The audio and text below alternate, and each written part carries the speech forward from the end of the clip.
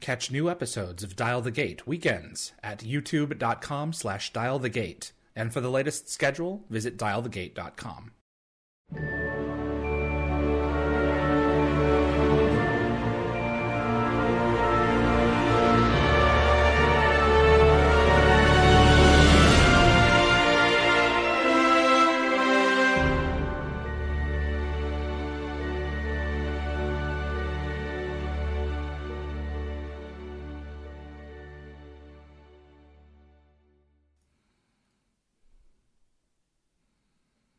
Hello, everyone, and thanks for tuning in to Dial the Gate. My name is David Reed. This is episode 88. We're almost to 100. Man, oh man. Pierre Bernard from the Recliner of Rage segments on Conan O'Brien's show and Sergeant O'Brien in SG-1 is standing by with us, and we're going to bring him in just a minute. Before we get started, if you like Stargate, and you want to see more content like this on YouTube, it would mean a great deal if you click the like button. It makes a difference with YouTube's algorithm and will definitely help the show grow its audience. Please also consider sharing this video with a Stargate friend. And if you want to get notified about future episodes, click the subscribe icon. And giving the bell icon a click will notify you the moment a new video drops, and you'll get my notifications of any last-minute guest changes. This is key if you plan on watching live. And clips from this live stream will be released over the course of the next several days on both the Dial the Gate and gateworld.net YouTube channels. This is a live show, so like the live episodes normally go, I will ask the guests the questions that I have prepared, and we will go through a back and forth, and then about midway through the episode, I will invite the questions that the moderators have been collecting from you in the audience to be invited to the guest. So go ahead and start submitting those questions at youtube.com/dialthegate for Pierre now, and we'll get them later on in this episode. With this particular episode, we actually have art submitted by Pierre, so we're also going to be talking about those as well while we go through the program. But without further ado, let me introduce to you the man of the hour, the man of the Recliner of Rage himself, Mr. Pierre Bernard Jr. Hello, sir. Hello, everyone. How are you? Greetings. Live long and prosper. Absolutely. How are you, my friend? I'm pretty good. You know, when I did that just now, it dawned on me. We need a hand salute for Stargate. We do indeed. We don't have a salute. Only, military thing, that's just military. We need to have something that's exclusive to Stargate. Yeah, I mean, Rick... Oftentimes he would do this and then just like give the peace sign or something. He would, or right. Like when he's saying goodbye to Mayboard, he takes the flowers and flaps them too. He was what kind of a start? I had to think about that. Yeah, fandom needs to get on that. Fan thinking. Yeah, something. I mean, to Jeez. You had an opportunity that many fans can only dream about. Not only did you have a walk-on role, but you had a speaking part as well. Yes. Tell us about, and I want to get into the story of how that came about, but what did that feel like as a fan? That was unreal. That's one of those memories where I'll probably forget a lot of things, including my name. But that I will never forget the day I went into that room and stepped on that ramp to the gate and saw it in front of me. Yeah. That just blew my mind. And, I believe they did catch that on camera, and that was shown on air. That moment was as genuine as it could ever get. I mean, literally touching that gate and realizing this is where I'm at. Somehow my graphic career got me into the room on the set of my favorite TV show, and I'm touching the main prop. That moment was as surreal as it got. That moment and the moment of meeting Amanda Tapping. When she walked around that corner from her trailer and she was there, my brain was like, yeah. There are no words. Especially with Amanda, she is a truly special human being and is one of, and I'm sure you realize this as well, one of the most genuine people you will ever meet. She's the real deal. She is the personification of grace and poise and beauty and intelligence. She has it all, you know. Yes, I think I can safely say my years in working on Conan, I've encountered a lot of celebrities, and I know because of their status, they don't like to be bothered and stuff. So they put up a certain type of wall that you just know not to cross. Don't bother them. If you see them, don't even greet them. In some cases, just pretend they're not in that space. But what I experienced when I went to Vancouver, which I found was extremely unique, was that everyone was approachable. No one had that barrier. Even when I met Rick, he's MacGyver. If ever I expected someone to have people around him to keep people at a distance, but he was approachable. He was talkable. He engaged me. I was scared. I'm thinking someone's going to come jump any moment and go, get away. All right, get away. Leave him alone. But that moment never happened. The people out there, everyone on that set, from craft services to the actors, to the writers, producers, everyone was approachable. Everyone was nice. Even when the cameras were off, because often you think, well, they got to be nice. The cameras are running. They're not. No, when the cameras were off, they were even nicer, which was even scarier. Exactly right. I was constantly that was the one thing. The big takeaway for me from being out there was that how genuinely nice everyone really are out there on that set, and I think that's what made that show so great. Who they are came across in their acting and their performance on the show, and the people involved in producing the show and putting it together. Their niceness, their core values came out, and it just came into the show. And I think that's what made it so good. Hands down. You had the benefit of being there when that show was in its 8th and 10th seasons, respectively. And it really was, at that point, a cemented family. They were going into really basically bonus land with their seasons, and they knew it. And they had an appreciation for the material. Not that they didn't before, but, there was no... They knew that they were there because the fans loved them, and you were an exemplification of that. You really were. Oh, thank you. Now, tell us about how you got into graphic design. How old were you when you started drawing? Tell us about your backstory. Where are you from? What were there family members that got you into this? I'm originally from Brooklyn, New York, born in Bedford-Stuyvesant.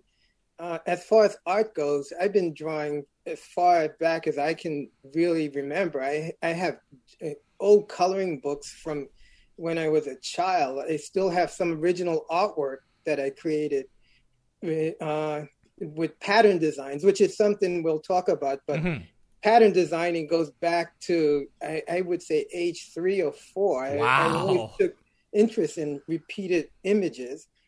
My art history, and my dad was very encouraging as far as art being a hobby. He wanted me to get a real career, and in his case, he wanted me to be a jeweler.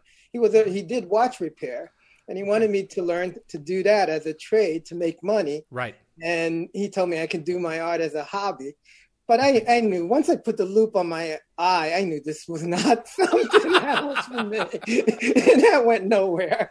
But I pursued the art. My mom was very encouraging. When it came to high school, finally leaving Catholic, what you call grade school, the people at my parochial school recommended this school called High School of Art and Design in New York. And I applied and I got in. And that was the beginning of my art career. I did 4 years at Art and Design in New York. Then towards the end, I got into the internship program, and something that rarely is mentioned, my internship was with Neil Adams of Continuity Associates. Okay. Yeah, Neil I was a huge fan of Neil. I collected comic books and stuff. it never dawned on me that someday I would actually meet the man. I did during that time, prior to starting that internship, I interviewed at a couple of places. I interviewed at DC Comics, Marvel, Archie, and with Neil. At Marvel, I met a couple of people up there, and somehow I don't remember exactly at what point I knew Joe Rubinstein. If it was from continuity, somehow I knew Joe Rubinstein. I think it was from I met him at a comic gallery in New York, but I'm not sure. I don't remember exactly what happened. All I do remember is that one day I was in Marvel's lobby in New York, and Rubinstein saw me there, and he took me in, and he introduced me to Marie Severin.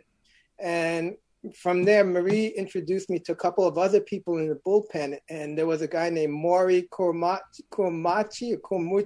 I don't remember pronounce his last name, but he was a bullpen artist, and he took me under his wing because he loved my lettering style. And he started training me. He gave me a bunch of blank pages and would have me do copy a comic book, bring them back, criticize it, give me more pages. It went on for a while.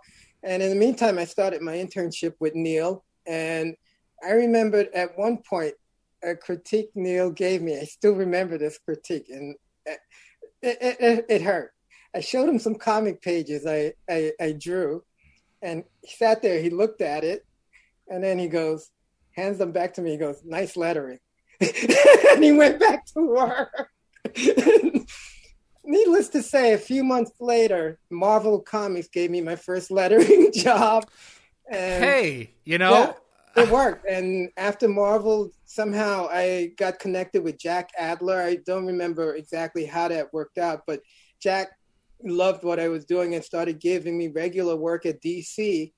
And at the time, they couldn't find people to work on a lot of the horror magazines. So I told him, yeah, I love that stuff.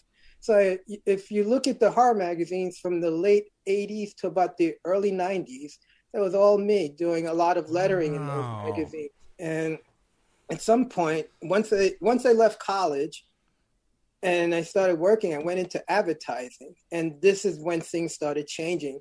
The comic lettering started to go away. I started focusing more on storyboards and comps with a company called Dancer Fitzgerald and Sample in New York. They're in the Chrysler Building. I did that for a couple of years. And after a couple of years there, I went freelance. And that wasn't working out. Then out of the blue, an ex of mine called me up. She was working at Newsweek magazine and told me they needed someone to help them with comps. And at the time, the comp presentation. And at the time, I remembered I wanted to be an illustrator.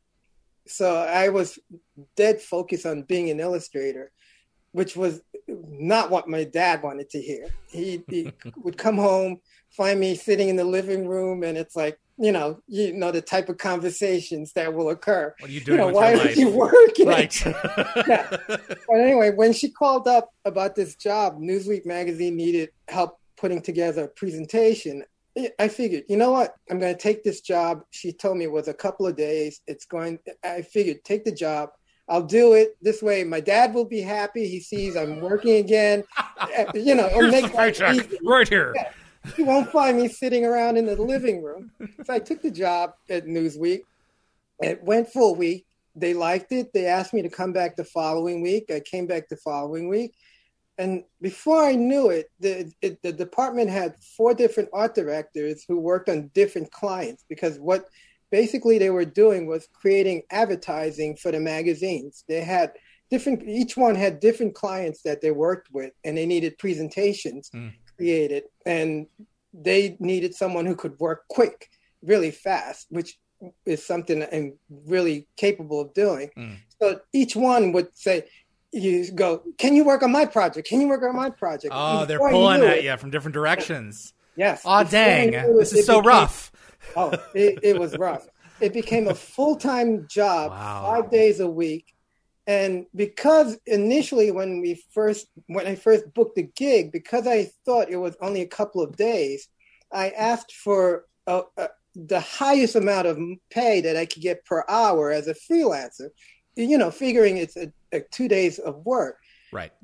but because that was already established as my pay, and now we went into a 5-day week kind of situation. Whoa. Needless to say, within a few months, my student loans were paid off. Good for you. It was like, Newsweek was incredible. Wow. I can't.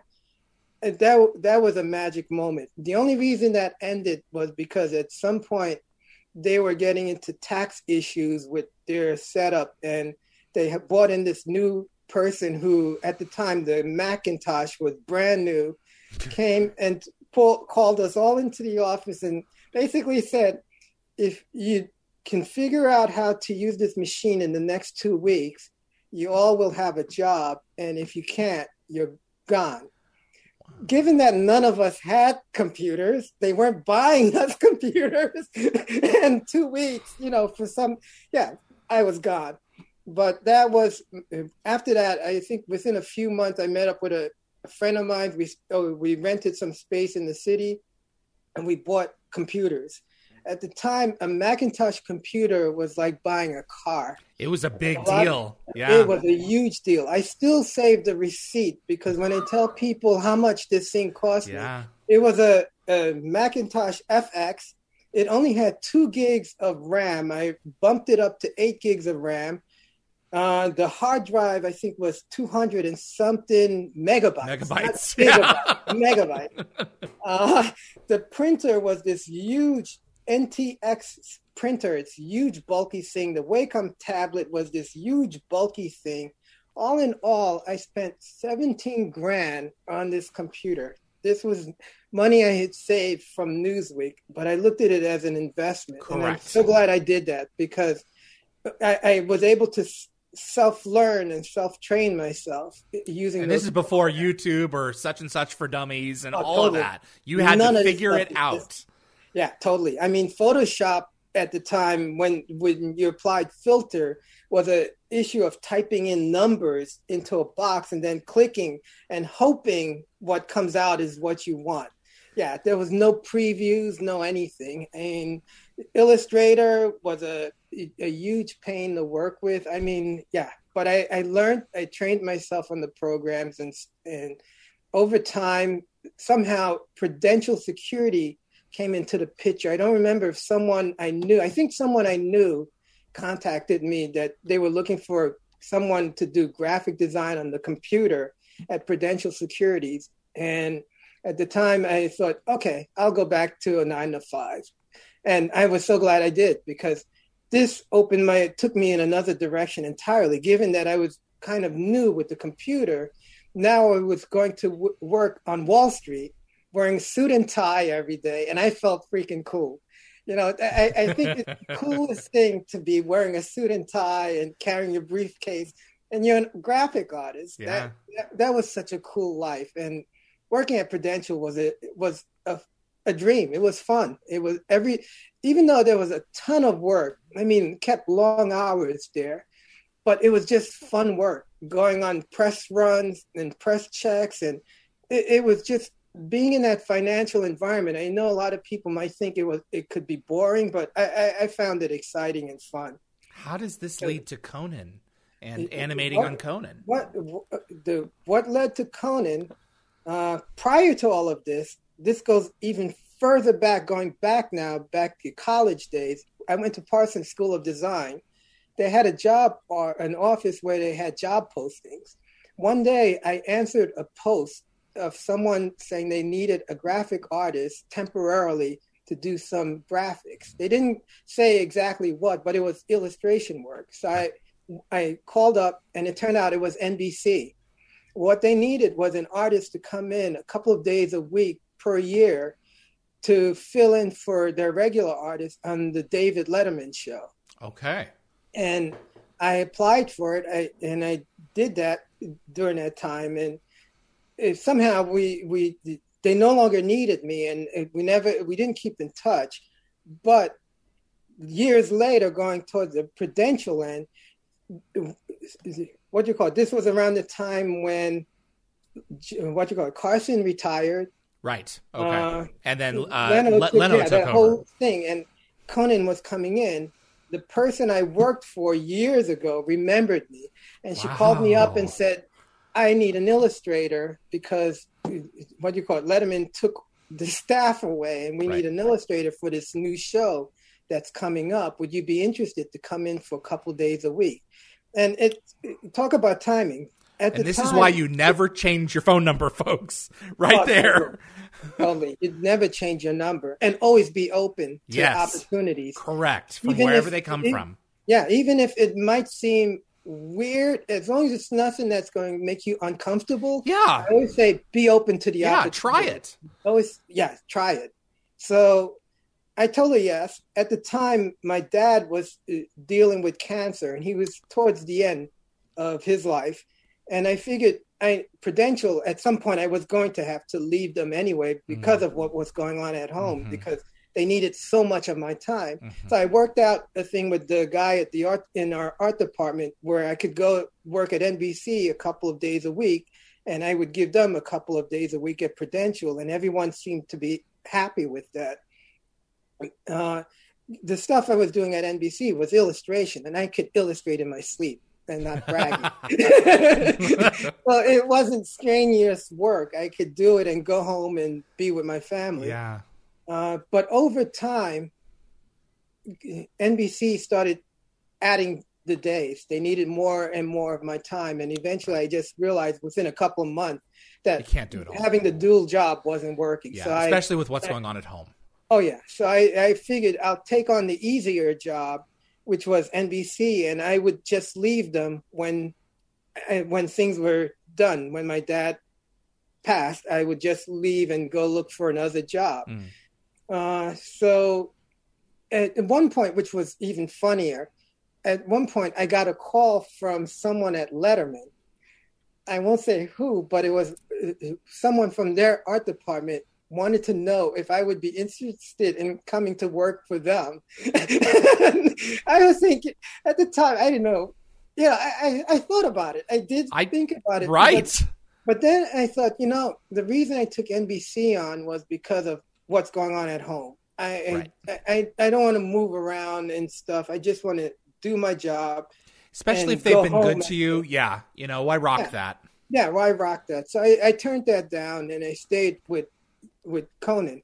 I'm so glad I did, because in the early days of Conan, if you've seen any of the early tapes of his interviews, that, right knee of his got a lot of action. It was bouncing up and down, a lot of hair stuff. Oh, yeah, I know. It was like watching a deer in headlights. And I was like, my God, what did I just do to my career? Well, it's all riding on this one guy and whether or not he's successful with his audience and with his guests, That's really what it comes to. The show is invested in that, and you doing everything you can, all of you, to make that as great as possible.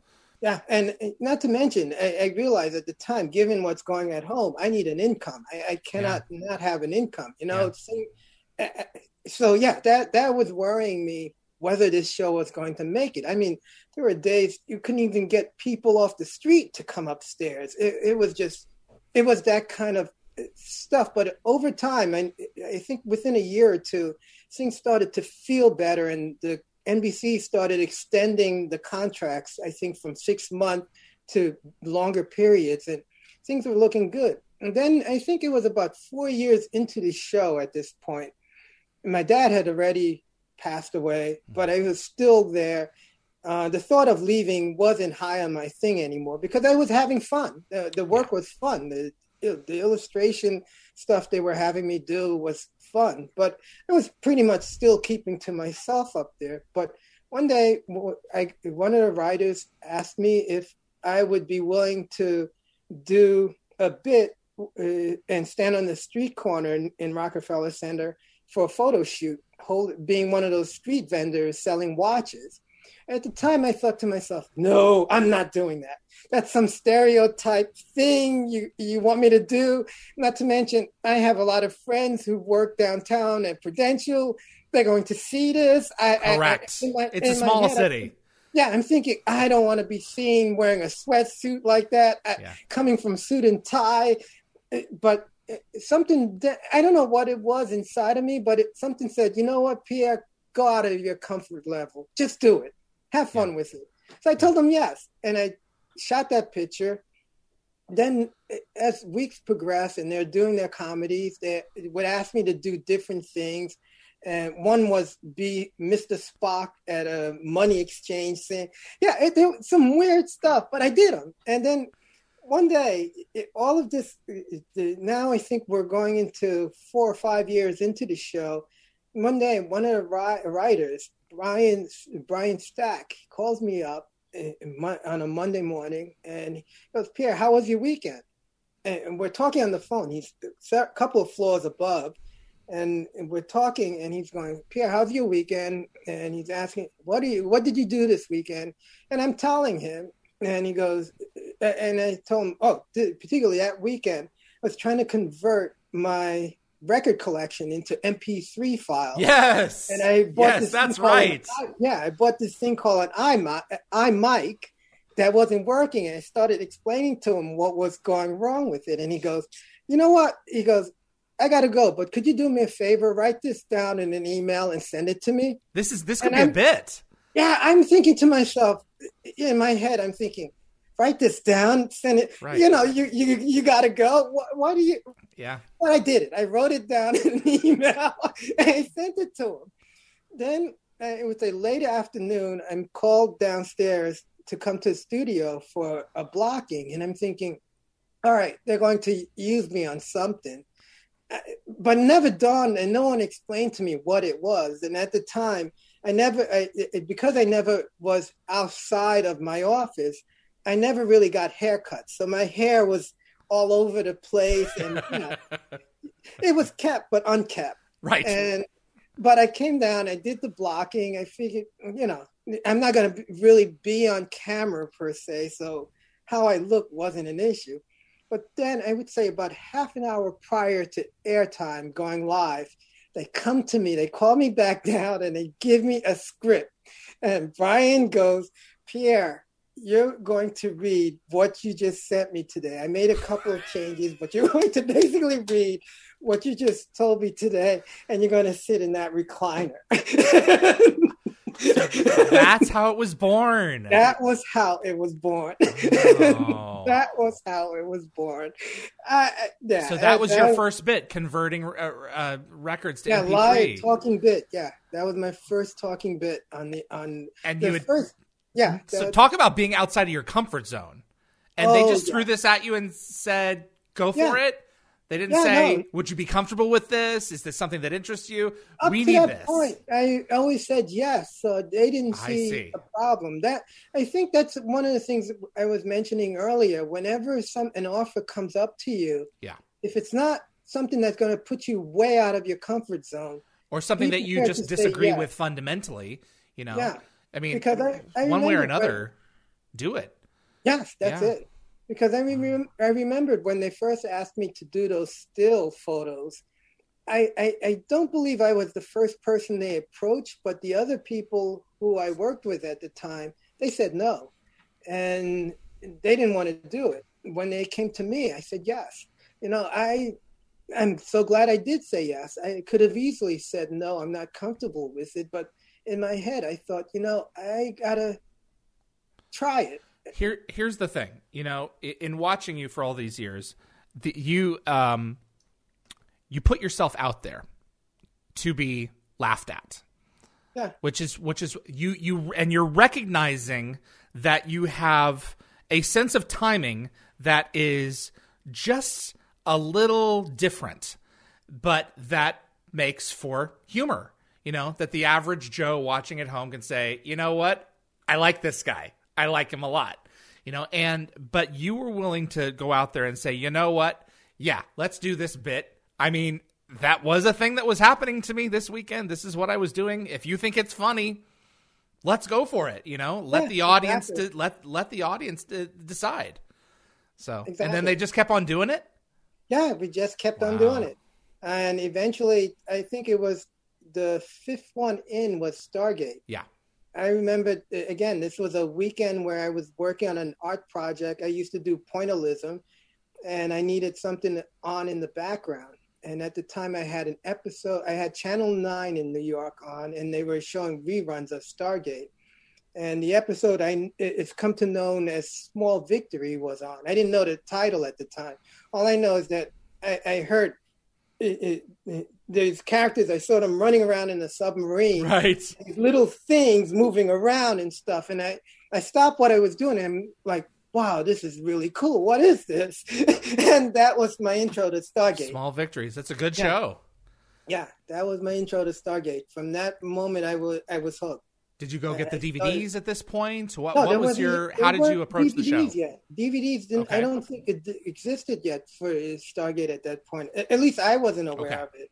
I just made it a point to watch the scheduling when Stargate was being repeated or shown on TV. Eventually, I found it live on cable, and I forgot at what season. I think it had to have been around late season 6 or maybe early season 7 when I actually started watching it in real time on cable. I don't remember which cable channel at the time, along with the repeats. But anyway, that was that weekend. I saw that episode, and Monday came, and Brian called up. At this point, I knew the routine. He was my therapist. I sat on the phone couch and I told him my problem. I told him about the show, and he told me to write it up. And I wrote it up. And next thing I knew, we did it. So this is the Stargate SG-1 is better without Daniel Jackson bit? Correct, exactly. So that's season 6 that Corin Nemec had replaced Michael. And by season 7, Michael was back. So you had to have been exposed to some season 6 episodes at that point, at the very least. Right. That sounds about right. Wow. So you do the bit. Everyone gets a huge laugh out of it. Conan says his obligatory, I think probably two people in the audience recognize what that is, gets a huge laugh. Then what? And a couple of weeks later, I know I've saved this letter. I have to find it. I received a letter, and it basically said they thought the bit was funny, and if I was ever in Vancouver, that they would love to give me a guest spot on the show. Wow. At the time, I thought I was being spoofed by the staff because the writers were constantly ribbing me, going, I bet you got an ego now that, you have a little fan base, people know you. So I figured that letter was a joke on their end. They were, so I wasn't going to play along with it. So I brought the letter to our head writer and I said, Sweeney, I got this in the mail. Did you see this? Of course he didn't see it, but he goes, what is this? And I told him what it is. And he made a copy of it and he said, he's going to look into it. And I'm thinking, yeah, right. You're going to look into it. Right. I'm going to be up a creek. You guys this will be the next bit. Yes. But long and behold, I saved the voicemail. I got a phone call and a message was left on my cell phone, and it was from Vancouver. Yeah. And they wanted to follow up on plans on my coming out. I wasn't fully aware that the head writer they started contacting them. Oh, and he was things doing were already rolling. So I got this phone call on myself telling me this stuff. And I'm like, I'm sort of caught off guard, but it turned out they wanted me out there. When I got out there, they were under the impression that I was a professional actor doing a bit. Joke's on them. I'm a graphic designer who does the occasional comedy bit. Here you go. Yeah, the joke's on them. But it was, everything just followed accordingly. It was just, talk about perfect timing. The episode, which is 0 Hour, dovetailed with another sketch for the show, so they got mileage out of this as well, going up there and shooting this thing. Oh yes. And if you watch the Conan segment, a couple of the shots are different too. Even they maximize the humor element for the Conan episode, handing over a couple of shots that are focused more on you, which I thought was just fantastic. So it really worked. Tell us about working on set. Was that who directed 0 Hour? Let me see. I should have known that. Was that a DeLuise episode? Let's see here. I don't think it was DeLuise, but I don't remember right offhand. Let's have a look. 0 Hour. You shared the scene with RDA, and Peter West directed the episode. And so, Peter. So you took Gary Jones's position for this episode, and we're working with Rick. Tell us about this experience. Working with Rick was a dream. I mean, I was a fan of MacGyver, and meeting him for the first time, again, like I said earlier, I expected to meet someone who was going to be nice to me, but, you know, they keep that wall in place, and there would be people around to say, all right, Pierre, you know, it's time to move on kind of thing. But that never occurred. He was just so genuinely nice and wanted to know about me and talk. And when the camera was off, he was constantly telling me, check out the tuna fish sandwich on the catering table. The catering was good. I really love the catering, gotta say. Oh, yeah. And at one point, somehow photography came up, and it just so happened, I guess at the time, he had a curiosity in 3D photography. And I happen to love Viewmaster, and I was into 3D photography as well. So we started sharing that and talking about that. I sent him a 3D camera. I don't know if he ever used it or not. But when I went back out there the second time, I think we briefly met. And at the time, we did meet briefly. At the time, we talked about 3D camera, and it was just so happened, the timing was just perfect. I was in my zombie makeup, and Amanda Tapping happened to be in the area. And the three of us pretended to be zombies and shot it with a 3D camera. I tried to find the actual photo so I can show you guys, but I don't know if you can see that. Well, hang on here. I see you and her. Yeah, it's a cool photo when you look at it with a 3D glasses, because their arms are sticking out coming at you. Wow, that's legit. Yeah, it was a cool photo we shot. Yeah, so they called me out the second time. The second time coming out there was partially courtesy of a guy named John Murphy, I believe is his name.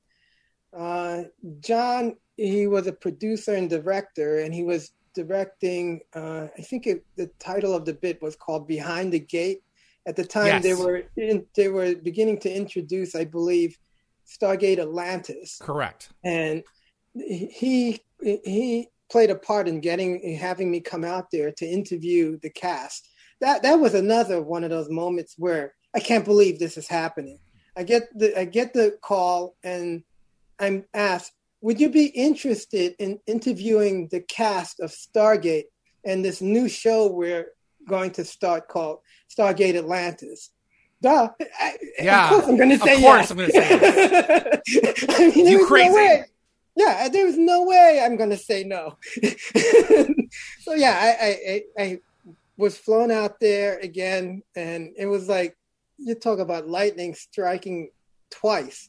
Yeah, I got to sit and interview all these great people, and there's so much incredible behind the scenes stuff that didn't make it on air because our show Conan shot a lot of stuff. He showed some of it, and I think Behind the Gate showed some of it as well. But there's so much cool interaction that occurred out there that is just, it's the memories that I'll never forget. So it was a total of 3 visits up there? Yeah, the third, the third was the 200. The final one, again, another call. I'm telling you, at this point, I did not become jaded or like took this for granted. Because getting that third call, it was like, whoa, you guys want me again? Of course I'm going to do it. Yeah. But I can't believe my luck in life that 3 times like this, I'm being called out there. I went out, and it's just so happens right next door on that lot was the soundstage to Battlestar Galactica. Yes. And a woman, I regret I don't remember her name right off the bat. And if she's listening or is aware, I really apologize for not remembering because I'm really bad with names. She was, I believe her title was a producer. She worked for NBC, but I don't remember her title exactly. Okay. But she saw me on the set of Stargate. We had broken for lunch or something. And she goes, would you want to come over and meet Grace Park? Mm-hmm. And I was like, yeah. Absolutely. You want me to meet a Cylon? Yeah. Pull my leg. So she took me over. I met her. It was just so cool. And they took me on a quick tour of the set and the bridge room where she shot Adama. Yes, on the CIC table, yeah. Yeah, and I don't know. I think I sent you a photo of I have it right now. Yep, doing that scene of her. Yeah, that was like that was so cool. You want to talk about another great show? Is Galactica? Oh, it was fantastic. Terrific. It was fantastic. What an experience, man! Holy cow! To have your fandom recognized, and also the creation convention as well that they shot. Yeah. They shot that clip as well, and it's. Go ahead. No, I was going to say at the creation convention, that was the first time I met Gary Jones. Yes, Walter. He's a fantastic guy. I want to say we're friends. I hope he sees. I'm not overstepping my boundaries by saying we're friends. He's an amazing artist. I've seen him draw, and he's just incredible. And we did a lot of interacting and stuff, and shot a lot of stuff at that convention, which I don't think ever made air, but a lot of it was just funny. It was great material. It was. I have a bit of an issue with the convention bit. As a sci-fi fan, growing up as a sci-fi fan, there is a certain element of stigma that goes along with it. Oh, you like that. Especially coming from a small town of 5,000 people that, if you don't think that football, the sun rises and sets on the world of football, then there's something wrong with you. But they did kind of play that element in that bit, especially when you're talking with the gentleman who's giving the joke about I think temperature. There is a certain element of buffoonery that they were playing up, and I hate that really just kind of makes me jaded, because it's like, MTV did this for a while as well. They had like some kind of a fandom show as well that just took pot shot after pot shot at weird people that the average normie out there could laugh at. And I wasn't thrilled with that particular sequence, even though it did get to highlight you and you got to go to the creation convent. I really, and it got taped and shown to the world. I really walked away feeling from that bit like they were saying, look at all those weirdos. Aren't you glad you're not one of them? But Pierre, he's a good guy. He's one of us. Did you get that vibe at all? And talking about it years later.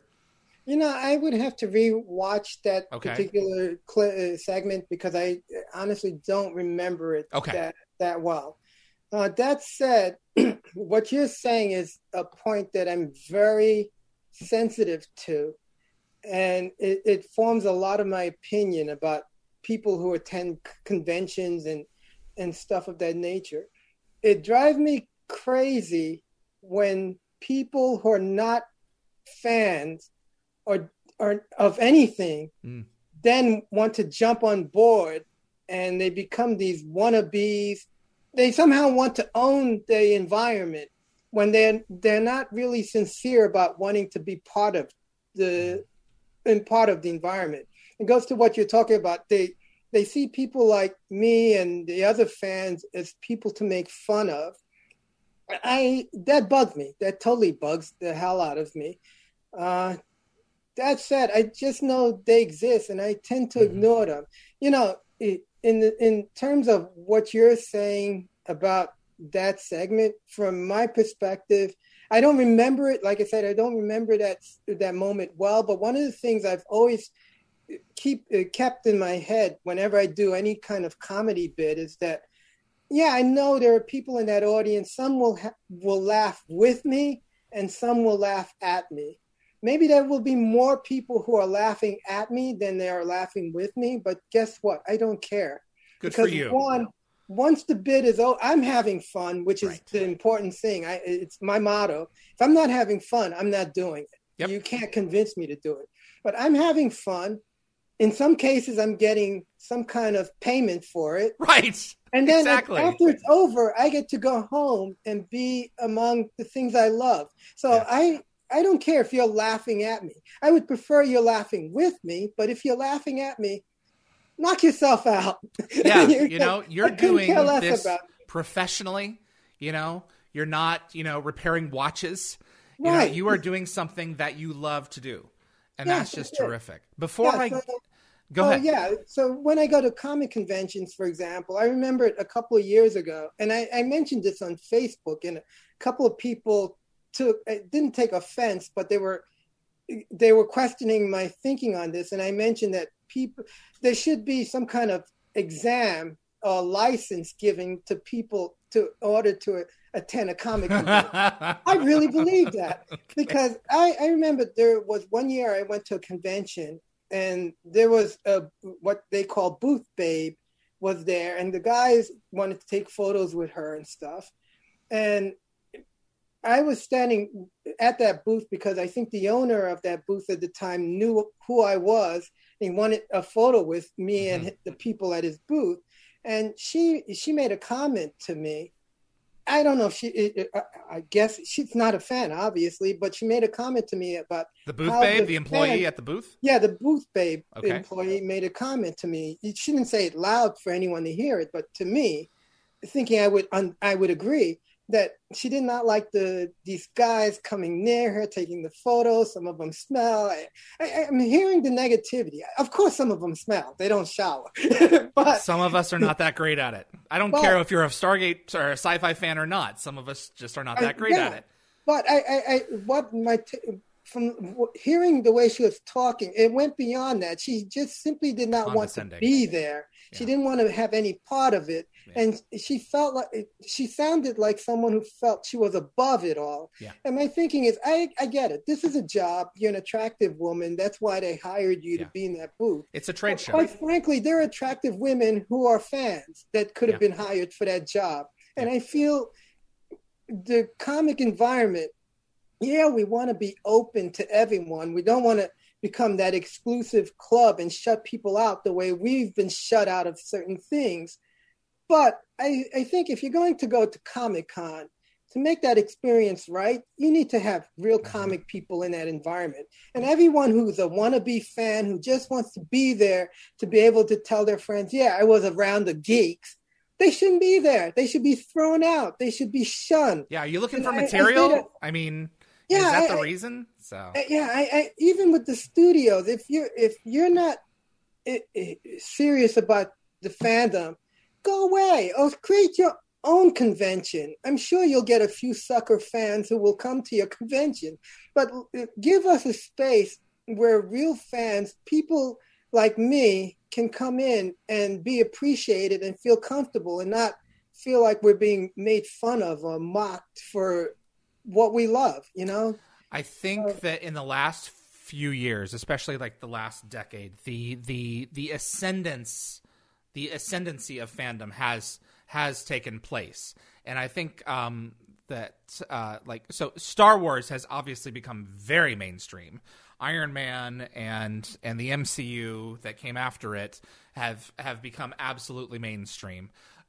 Star Trek and a couple of the others still feel like they're trying to tap into that. I don't know how big of a fan you are of the JJ verse Star Trek movies. They're trying to be kind of more mainstream accessible like Star Wars.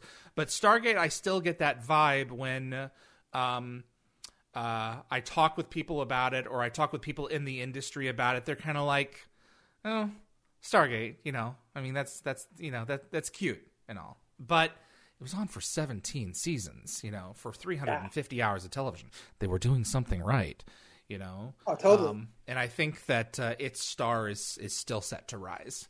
So. Oh, yeah. On the one hand, I'm excited and hopeful that Stargate will become a huge thing. But on the other hand, I don't want it to become huge in the sense that it becomes a celebrity-driven vehicle. Something that it's not, yeah. Tell us good stories. I want it to be about the story. I want it to be about the character. I don't want to find out that The Rock is playing, General O'Neill. I don't want to hear. Or what's her name? The singer is playing Amanda Tapping. Amanda Tapping's character, yeah. You know what I mean? I hope it never gets to that kind of show. I worry when I've been reading lately that there are talks going on and they're looking at reboots and stuff. And I'm thinking, all right, I hope whoever is putting this together is not going to cast the latest rapper and R&B singers to play the roles. And, I hope this Stargate will always be about the story and not about who's in the role. Right. And what about the characters is themselves. The Yeah. Yeah. Agreed. Absolutely. Before I get to the artwork that you've sent me, can you show me a little bit about what's behind you here? I love your blanket. For one, is it a blanket or a throw? Yeah, it's a throw. It's one this of the is so new cool. creations of mine. I don't know if you can see the dots on there. Yes. The circles. The circles. Yeah, it's all from my stuff that I'm selling on my website now. Pierre Bernard, PierreBernard.com. PierreBernard.com. Oh, I should say PierreBernardJr.com. JR, right? JR, yeah, JR. PierreBernardJr.com. Let's check it out here. Did you send me a picture of that? Yes, I'm thinking that you did. Here, let me have a look here. Pierre Bernard, wearable design. Is it wearable designs? Yes, wearable designs. Okay, let's pull that up. Very cool, man. Thank you. All right. How long has this been going? The website literally is fresh. It's only been 2 months on the website. Okay. But I've been doing circles for the last 15 years at least. What? I've seen you. 20. Yeah, a lot of your art. And I'll go back to what's also behind you here in just a minute here, but I want to, because we're on the subject, a lot of your art does have this kind of concept of circles. Are you attracted to the design or just the pattern? What is it that keeps on pulling you back to that kind of look? Well, to begin with, circles have always been something I love doing. Whenever I would be on the phone talking to people, sometimes I would have a notepad nearby. I would just be doodling circles while talking. And one day I just looked at it and thought, this would make a great background pattern in something. And I was using it as background. At some point it evolved and I suddenly realized I can do drawings with it, and I started doing a series of portraits of different celebrities. This was about 4 or 5 years ago. I found some what you call Japanese ink pen, gel pens in different colors that I could work with, that I can do really detailed portraits. And I did a bunch of portraits of Prince, Lucy, David Grohl. The robots want to touch comas from Ghost in the Shell, the Yellow Submarine. Wow. And from those little circles, I suddenly one morning woke up and thought, what if I did these things huge on a canvas? And I did a picture of Agent Carter, and that turned out well. And from that, I started moving into doing abstract images with just circles, non-representational, and that just kept evolving more and more. And then my love for patterns comes from when I was young, a child, and that was always a reoccurring thing in my artwork. I would throw patterns into the background, and I got one day this idea, what if I created some of these patterns with circles? And that evolved into this. Everything just occurred. It would be one morning I'm listening to something and a light bulb goes off and I try it on paper or canvas, and it just kept evolving into what I'm doing now with these fabric designs. And of course, I mean, you want to talk about circles. Yes. The Stargate itself. Yes. I think subliminally there's something going on there probably too. Probably. Mentioning Stargate, I have a pattern I've been working on for the last 6 months. I was hoping I would get it done. I could speed it up to show you something on air. It's a Stargate related pattern, but I figured I'm not going to rush it because I find I need to take my time and work these things out. We'll have you back. Right. When it's ready, you let me know and we'll make it happen for sure. Yeah, this is so cool, man. I'm just, checking out some of your designs here, and let me pull up a couple of these others just for a second here. So I've been showcasing the circles that you've done on screen, and then Dragon Con drawing workshop art supplies. This is really cool. Yeah, Dragon Con was so cool. After the Dragon Con Recliner of Rage that I did, complaining about the badge, they invited me out one year, and my God, talk about the greatest convention on earth. I've heard. I've not had the chance yet, but I'll make it a point. The moment that's back, Dave, trust me on this. Everyone who's listening, if you've never been, you want to go to a real comic convention or a real convention that's about us, the fans, and not about nonsense, go to Dragon Con, hands down. Any celebrity that you're trying to meet at Comic-Con San Diego, and I hope I'm not giving out a secret here, but any celebrity that you're spending money getting autographs in San Diego, you will meet them on the street and they will party with you. Yes, because it's a big party. Dragon Con is what not San Diego, but Vegas is to gamblers. Yeah. Comic-Con is a trade show, and it's for exposure of a product. And that's one of the reasons that the news stories just abound with it. For anything that's coming out, that's their big advertising push. Dragon Con is about the fan experience, and it's about a lot of alcohol. So. Hey, it's part of it. But I'm telling you, go to Dragon Con. You'll never sleep. Plan to not sleep. Yeah, that's the first thing, because it's round the clock partying. The first year I went there, I forgot the main hotel that I was in. At one point, around 4 a.m, they had to shut the lobby down. The fire department was called because the lobby was packed. 4 a.m. This is literally a 24-hour a day, 4-day convention. It does not stop. From the moment you arrive, there is something to do till you depart. It's insane. It's insane. I love that convention. I love it. I love the people. You make new friends there, and it's the greatest. This My Little Pony Recliner of Rage Stargate. This is so cool. Oh, thank you. Yes, that was part of a charity drive for Stargate at the convention. They mailed me a black pony, and they asked me to paint it. And I used glow-in-the-dark paint, and How cool is that? Do you remember how much it sold for? I don't remember offhand how much it sold for, but I do know a friend of mine, she owns it. Oh, that's great. She bought it on the charity. Yeah.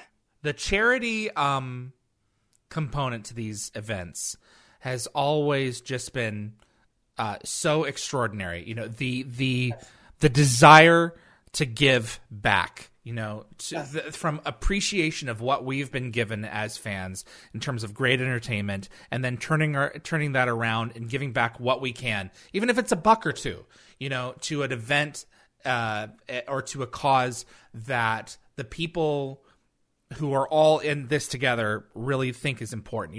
For the longest time, a lot of the charity events and the things that Vancouver, the British Studios put on, went to benefit Vancouver Children's Hospital, British Columbia, BC Children's Hospital. You just can't, you can't, blink at that. Absolutely, any opportunity to give, and to give back is really cool. That is a great thing. And also, I think a quick note, just for the Stargate fans. Every year that I attended at least Dragon Con, I recall, and I'm sure this has been consistent even during the years I wasn't there, the Stargate group raised the most money at the convention for the charities. Wow. I mean, yeah, Stargate is hardcore out there. I mean, there's a lot of people attending when they on Saturday mornings at Dragon Con. There's a 2-mile parade of everyone in their cosplay, and the Stargate group is there to impress. There's nothing like it. These are some amazing people. Yeah. Do you know Marsha Middleton? Yes, I know Marsha. One of my favorite human beings on the planet. Marsha is a delight. She is the person who introduced me to Dragon Con. Wow, there we go. Yes, we met at San Diego. Yeah. And she said, "Do you know about this convention?" I was like, "No, I don't know." She goes, "You should come out." And give me the information. And that's how that began. Wow. Well, man, the next one, absolutely. I will be there, absolutely, to hang out, and especially after everything that we've been through this past year and a half. It's like, we really need a Dragon Con again when the all clear is given. Absolutely. So, and what else do you have with you here? You have the game board, which is rarely mentioned. Yeah, it's never been open. I don't know if you can see it. There we go. Yep. Yeah, I've never opened it. It's in its brand new mint condition. I don't even keep it out because I don't want dust to gather on it. And this was given to me on my first trip out there. Wow. I don't remember. Actually, no, I do remember. The woman, I think her name is Michelle Coleman. The visual effects. Yes, yeah, I MGMs. believe she's the one who gave this to me. Wow. And at the time, I was out there with a lot of staff people. We were shooting that segment out there. One of the staff members said, "I'll hold this for you." He was a fan of the show. Of course, that did not happen. I did not let go of this box. I kept it under my arm everywhere I went. Absolutely. When I had to shoot, I gave it to someone else. And the moment they yelled "cut," I went and grabbed my box. Yeah, I never separated from this box. My only regret is that I never got it autographed. But that's the thing, the downside of it being under the packaging. It's like, well, that's really cool, man. Thank you for sharing that. One of my favorite beats from the Conan segment is, Marsha is watching right now. So hi, Marsha. Hey, Marsha. One of my favorite beats from the Conan segment is after you had said, Stargate is way better without Dr. Daniel Jackson. Off screen, Daniel gets his chance. His revenge. And so they put all the squibs. The squibs. That's it. That's the word. What was that like? Oh, those squibs hurt. Yes, I bet they did. They're not painful, but they hurt. Yeah, absolutely. Go off, you feel that impact. Jeez, man. And remembering to keep your arm out because you don't want your arms in front or it correct. So it's like, that's interesting. So, I've grown a new appreciation for that. Whenever I watch shows where people are being shot, I understand what they must be feeling when those things are going off. There is nothing that... just because it's maximally safe does not mean it doesn't hurt. Yes. Like the guy who gets hit by a car in Cloverdale in SGU. That he walked away in pain in that episode, and it's just like these people they put on a show for the camera.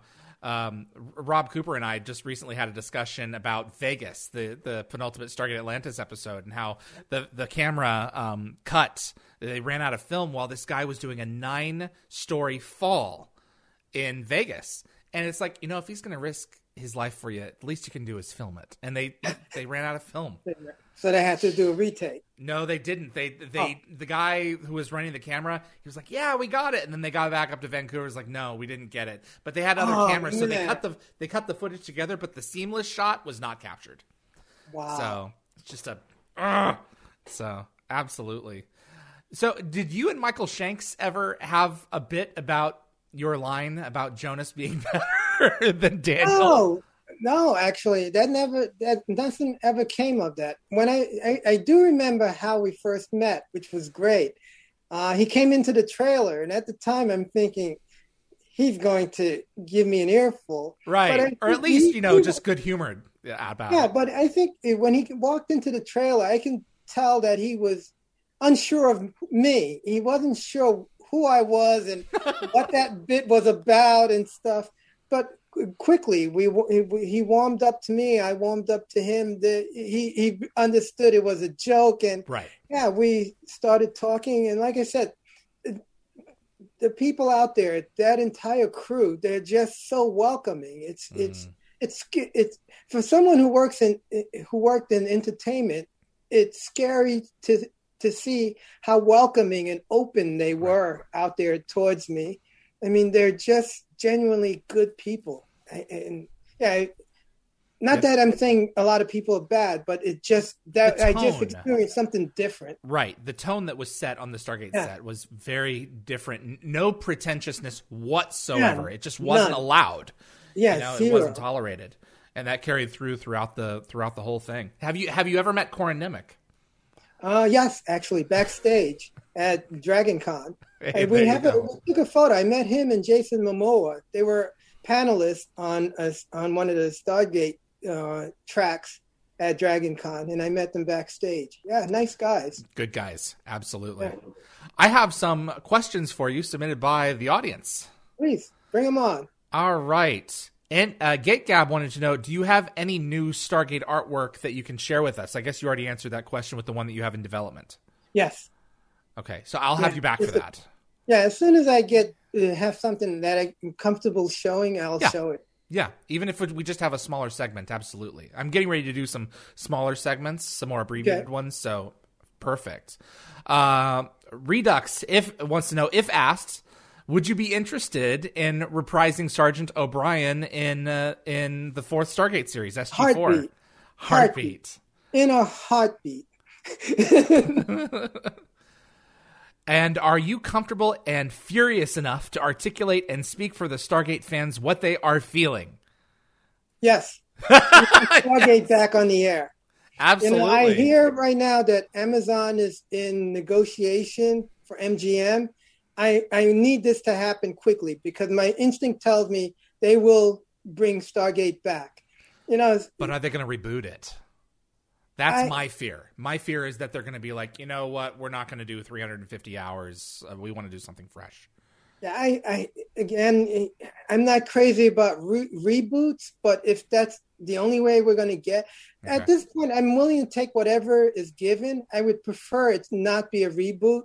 I think there's a lot of story in Stargate to build upon. There is no need to reboot the characters. The characters have been established. Let's create new characters and update the environment, similar to what they did with the last two seasons of Stargate by bringing Claudia in and Bo. Mm-hmm.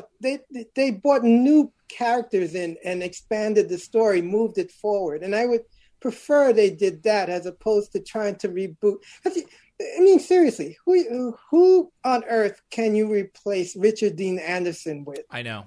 There's no one. Who can you replace Amanda Tapping? There is no one. Nope. Who are you going to replace Michael with? There's no one. Chris Judge goes without saying. You can't replace these guys.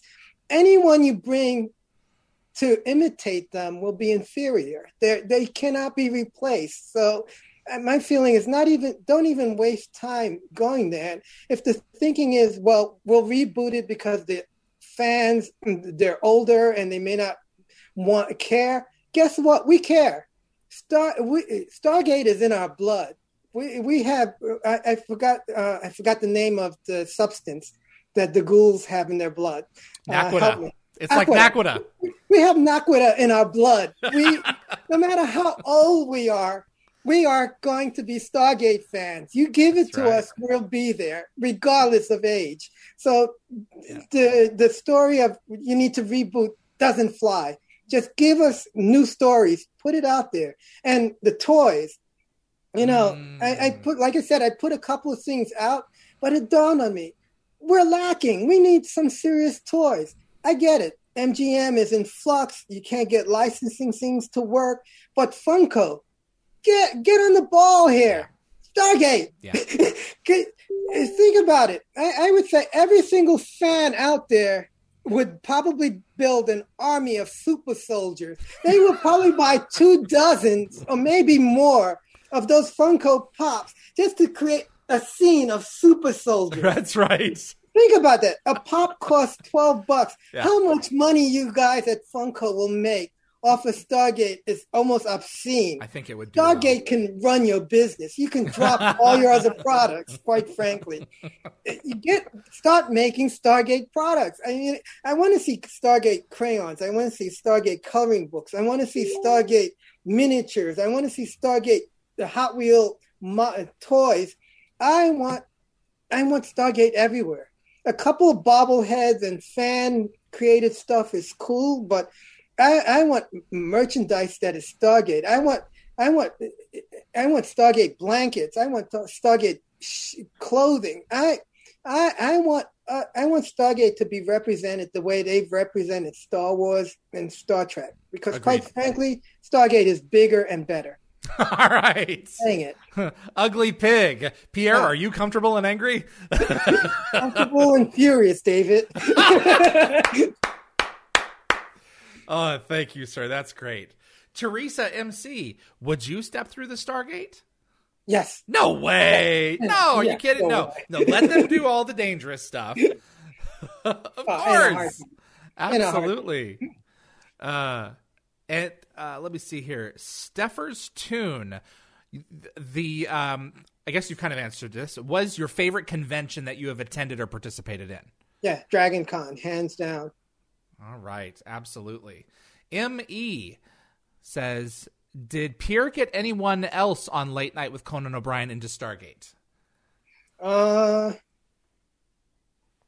think a couple of staff members were watching the show or were into it. I don't know if I got them into it, but they were aware of it. Like I said, I know that one person that traveled with us was a Stargate fan, and he was the one who was eyeing that box. Oh, absolutely, yeah. So you got to keep that away from him. Don't know what's going to happen to that. For sure. Brian O'Neill Singleton, were you the recipient of any cast pranks? Was there any pranks done on me? No, not really. No, unfortunately. No one pranked me. Absolutely. Well, you know what? I mean, that zombie makeup, how long did that take? The zombie makeup took about somewhere between 2 to 3 hours. Wow. Yeah, it was a long process. She did an incredible job on that. I mean, when I looked at myself, I thought they actually did skin me and the bone was coming through. No, wow, that realistic. Job. Yeah. Wow, yeah. Amazing. And was it one take with the squibs? Or did you guys... With the squibs, I want to say I believe there were 2 takes. Okay. I could be remembering wrong, but I think there were 2. What was Ben like? Was he fun? I'm trying to remember. Ben Browder was the one that chopped you up. Yeah, I'm trying to remember. Ben, don't take it personally. I remember we took some photos together. I don't remember.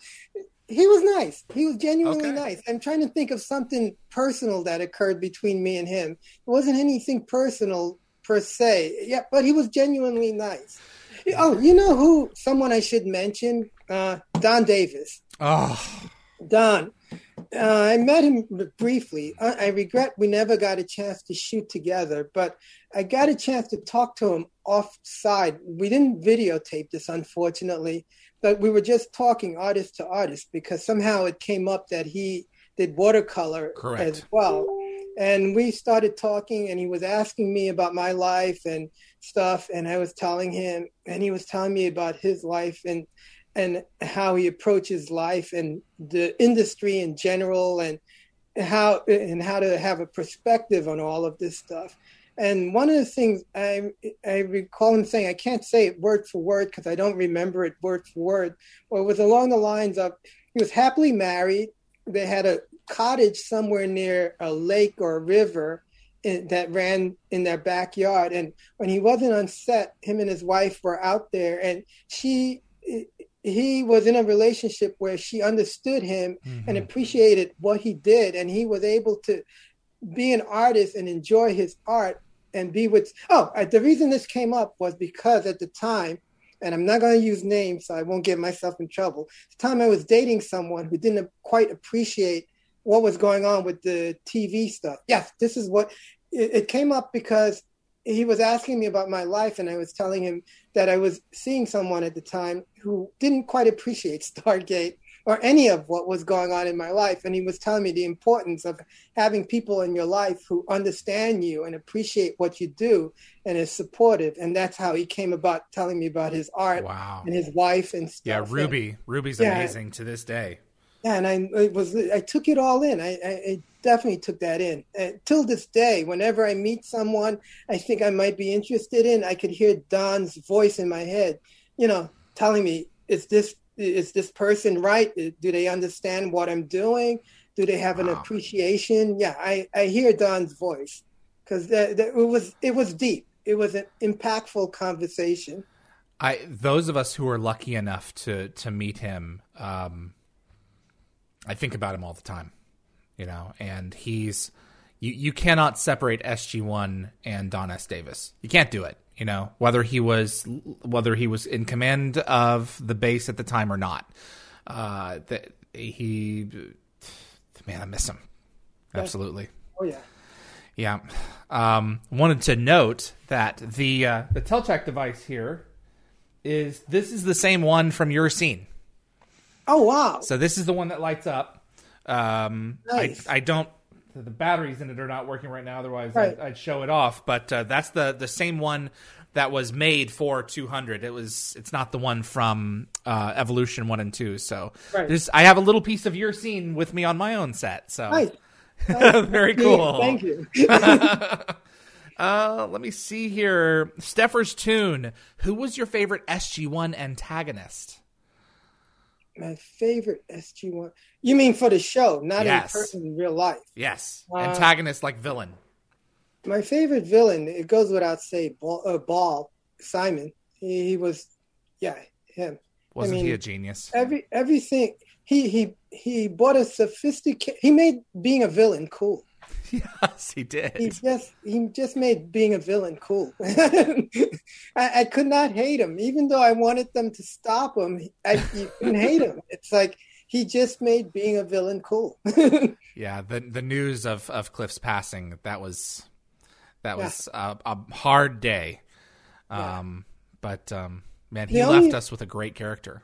Oh, totally. The only thing about his passing, I'm happy is that he was doing what he enjoyed. Correct. That's one of those things for me personally. I'm always thinking about, I don't know how I'm leaving this planet, but I'm hoping it could be maybe I'm drawing. It would be cool. Yeah. I doing what you love. Yeah, doing what you love. I think that's the best way to leave in that state.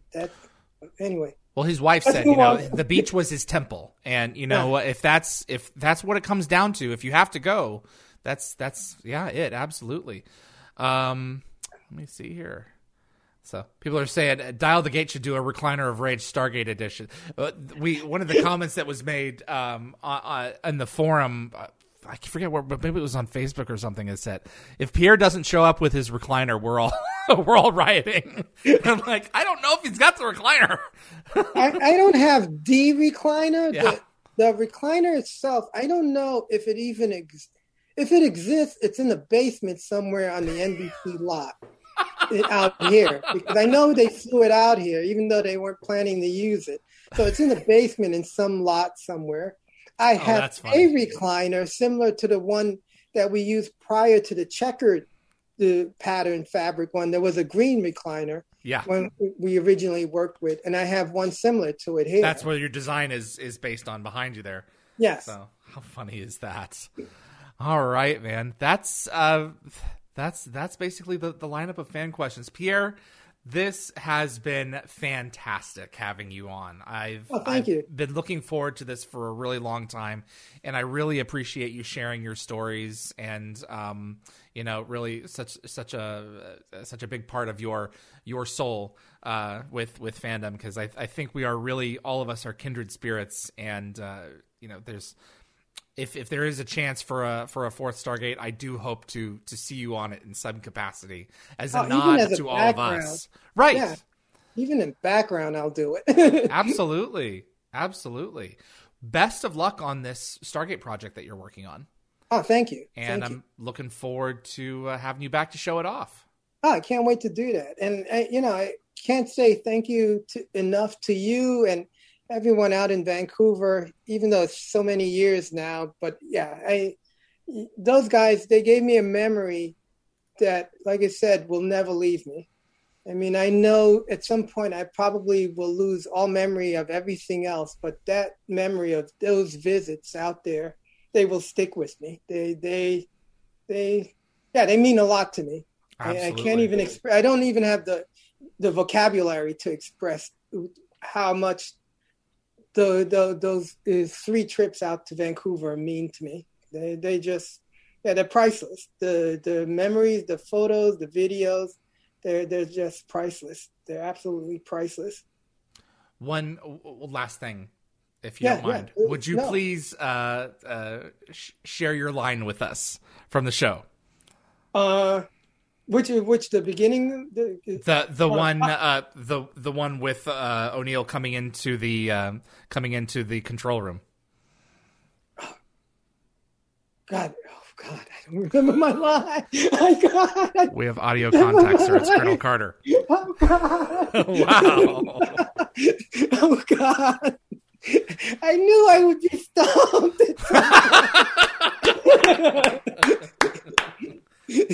General O'Neill, it's Colonel Carter. There we go. All right, I'll take it.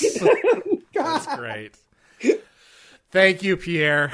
Thank you, Dave. I will have you back real soon. I'll text you. Definitely. I'll be in touch. Definitely. You take care of yourself, sir. Okay. We'll work on that. That thing. Yeah, we need a Stargate thing. Thanks, Pierre. Really appreciate you. I'll go ahead and wrap it up on this end. Okay, fantastic. Be well, sir. Bye-bye. You guys, take care. Bye. Pierre Bernard, Sergeant O'Brien on Stargate SG-1. That was great. Thank you all so much for tuning in. Yeah, so Pierre has indicated that he's working on a new Stargate art piece. So when that is underway, we'll absolutely have him back to show it off. So very, very cool. Goran Andanowski. Any chance Bo Bridges and Mitch Pileggi could be guests on Dial the Gate? Bo has respectfully declined for the time being. Mitch, I was hoping to see him in Pensacola, and then he pulled out of Pensacon, so I didn't end up going, but I do need to reach out to him. Michael Mitchell, have you ever noticed that there were a lot of Star Trek Easter eggs in a lot of episodes of SG-1? Yes, because Brad Wright specifically was very much a Stargate fan. And then, would a revival also include the child of Jack O'Neill? I guess he's saying from... if he's not referring to Charlie, is he referring to the... what was her name? Was it Lara in season 3 from 100 Days? That would be interesting. That would be really interesting. I don't know, but we'll have to wait and see. So yes, so the big news right now is that Amazon is currently a high bidder for the MGM archive. So we'll have to see what happens there. I think that's all we've got for you here. Click the like button, share and subscribe to the show. It makes a difference with the YouTube algorithm, and it helps us grow our audience. So next weekend, we have the list of the 12 things that we would like to see in the next Stargate series. So Darren and I are going to be putting that on together at noon on May the 30th, followed by part 4 of our interview with Robert C. Cooper, discussing, we're going to do a deep dive into Atlantis from beginning to end. And that's going to be May the 30th at 2 p.m. Pacific time. My big thanks to Pierre Bernard for making this show possible. Really appreciate having him on. And tremendous thanks to Tracy, Keith, Jeremy, Reese, Anthony, Summer, Linda, Gategabber Fury, and Jennifer Kirby, my production team and moderators who make the show possible. You guys, thank you so much for making this a thing week after week. And until next weekend with our pre-recorded shows, my name is David Reed for Dial the Gate. See you on the other side. Dial the Gate is hosted and executive produced by David Reed. The producer is Darren Sumner. Co-produced by Linda Fury. The composer is Neil Acree. Animations by Bryce Orrs. The production assistant is Jennifer Kirby. Moderators include Summer Roy, Keith Homel, Tracy Noller, Jeremy Heiner, Reese M., and Anthony Rowling. Logo design by Deborah J. Bell. Additional effects by Thomas Tots, with contributions by model makers Chris Baker, Stephen Barr, Kevin Zabo, and Tom Paris. The archivists are Linda Fury, Zachary Adams, and Fred Eric Marcoux. For general inquiries for submissions, please contact us at dialthegateshow@gmail.com. Visit our website for the upcoming schedule, as well as an archive of our past episodes at dialthegate.com.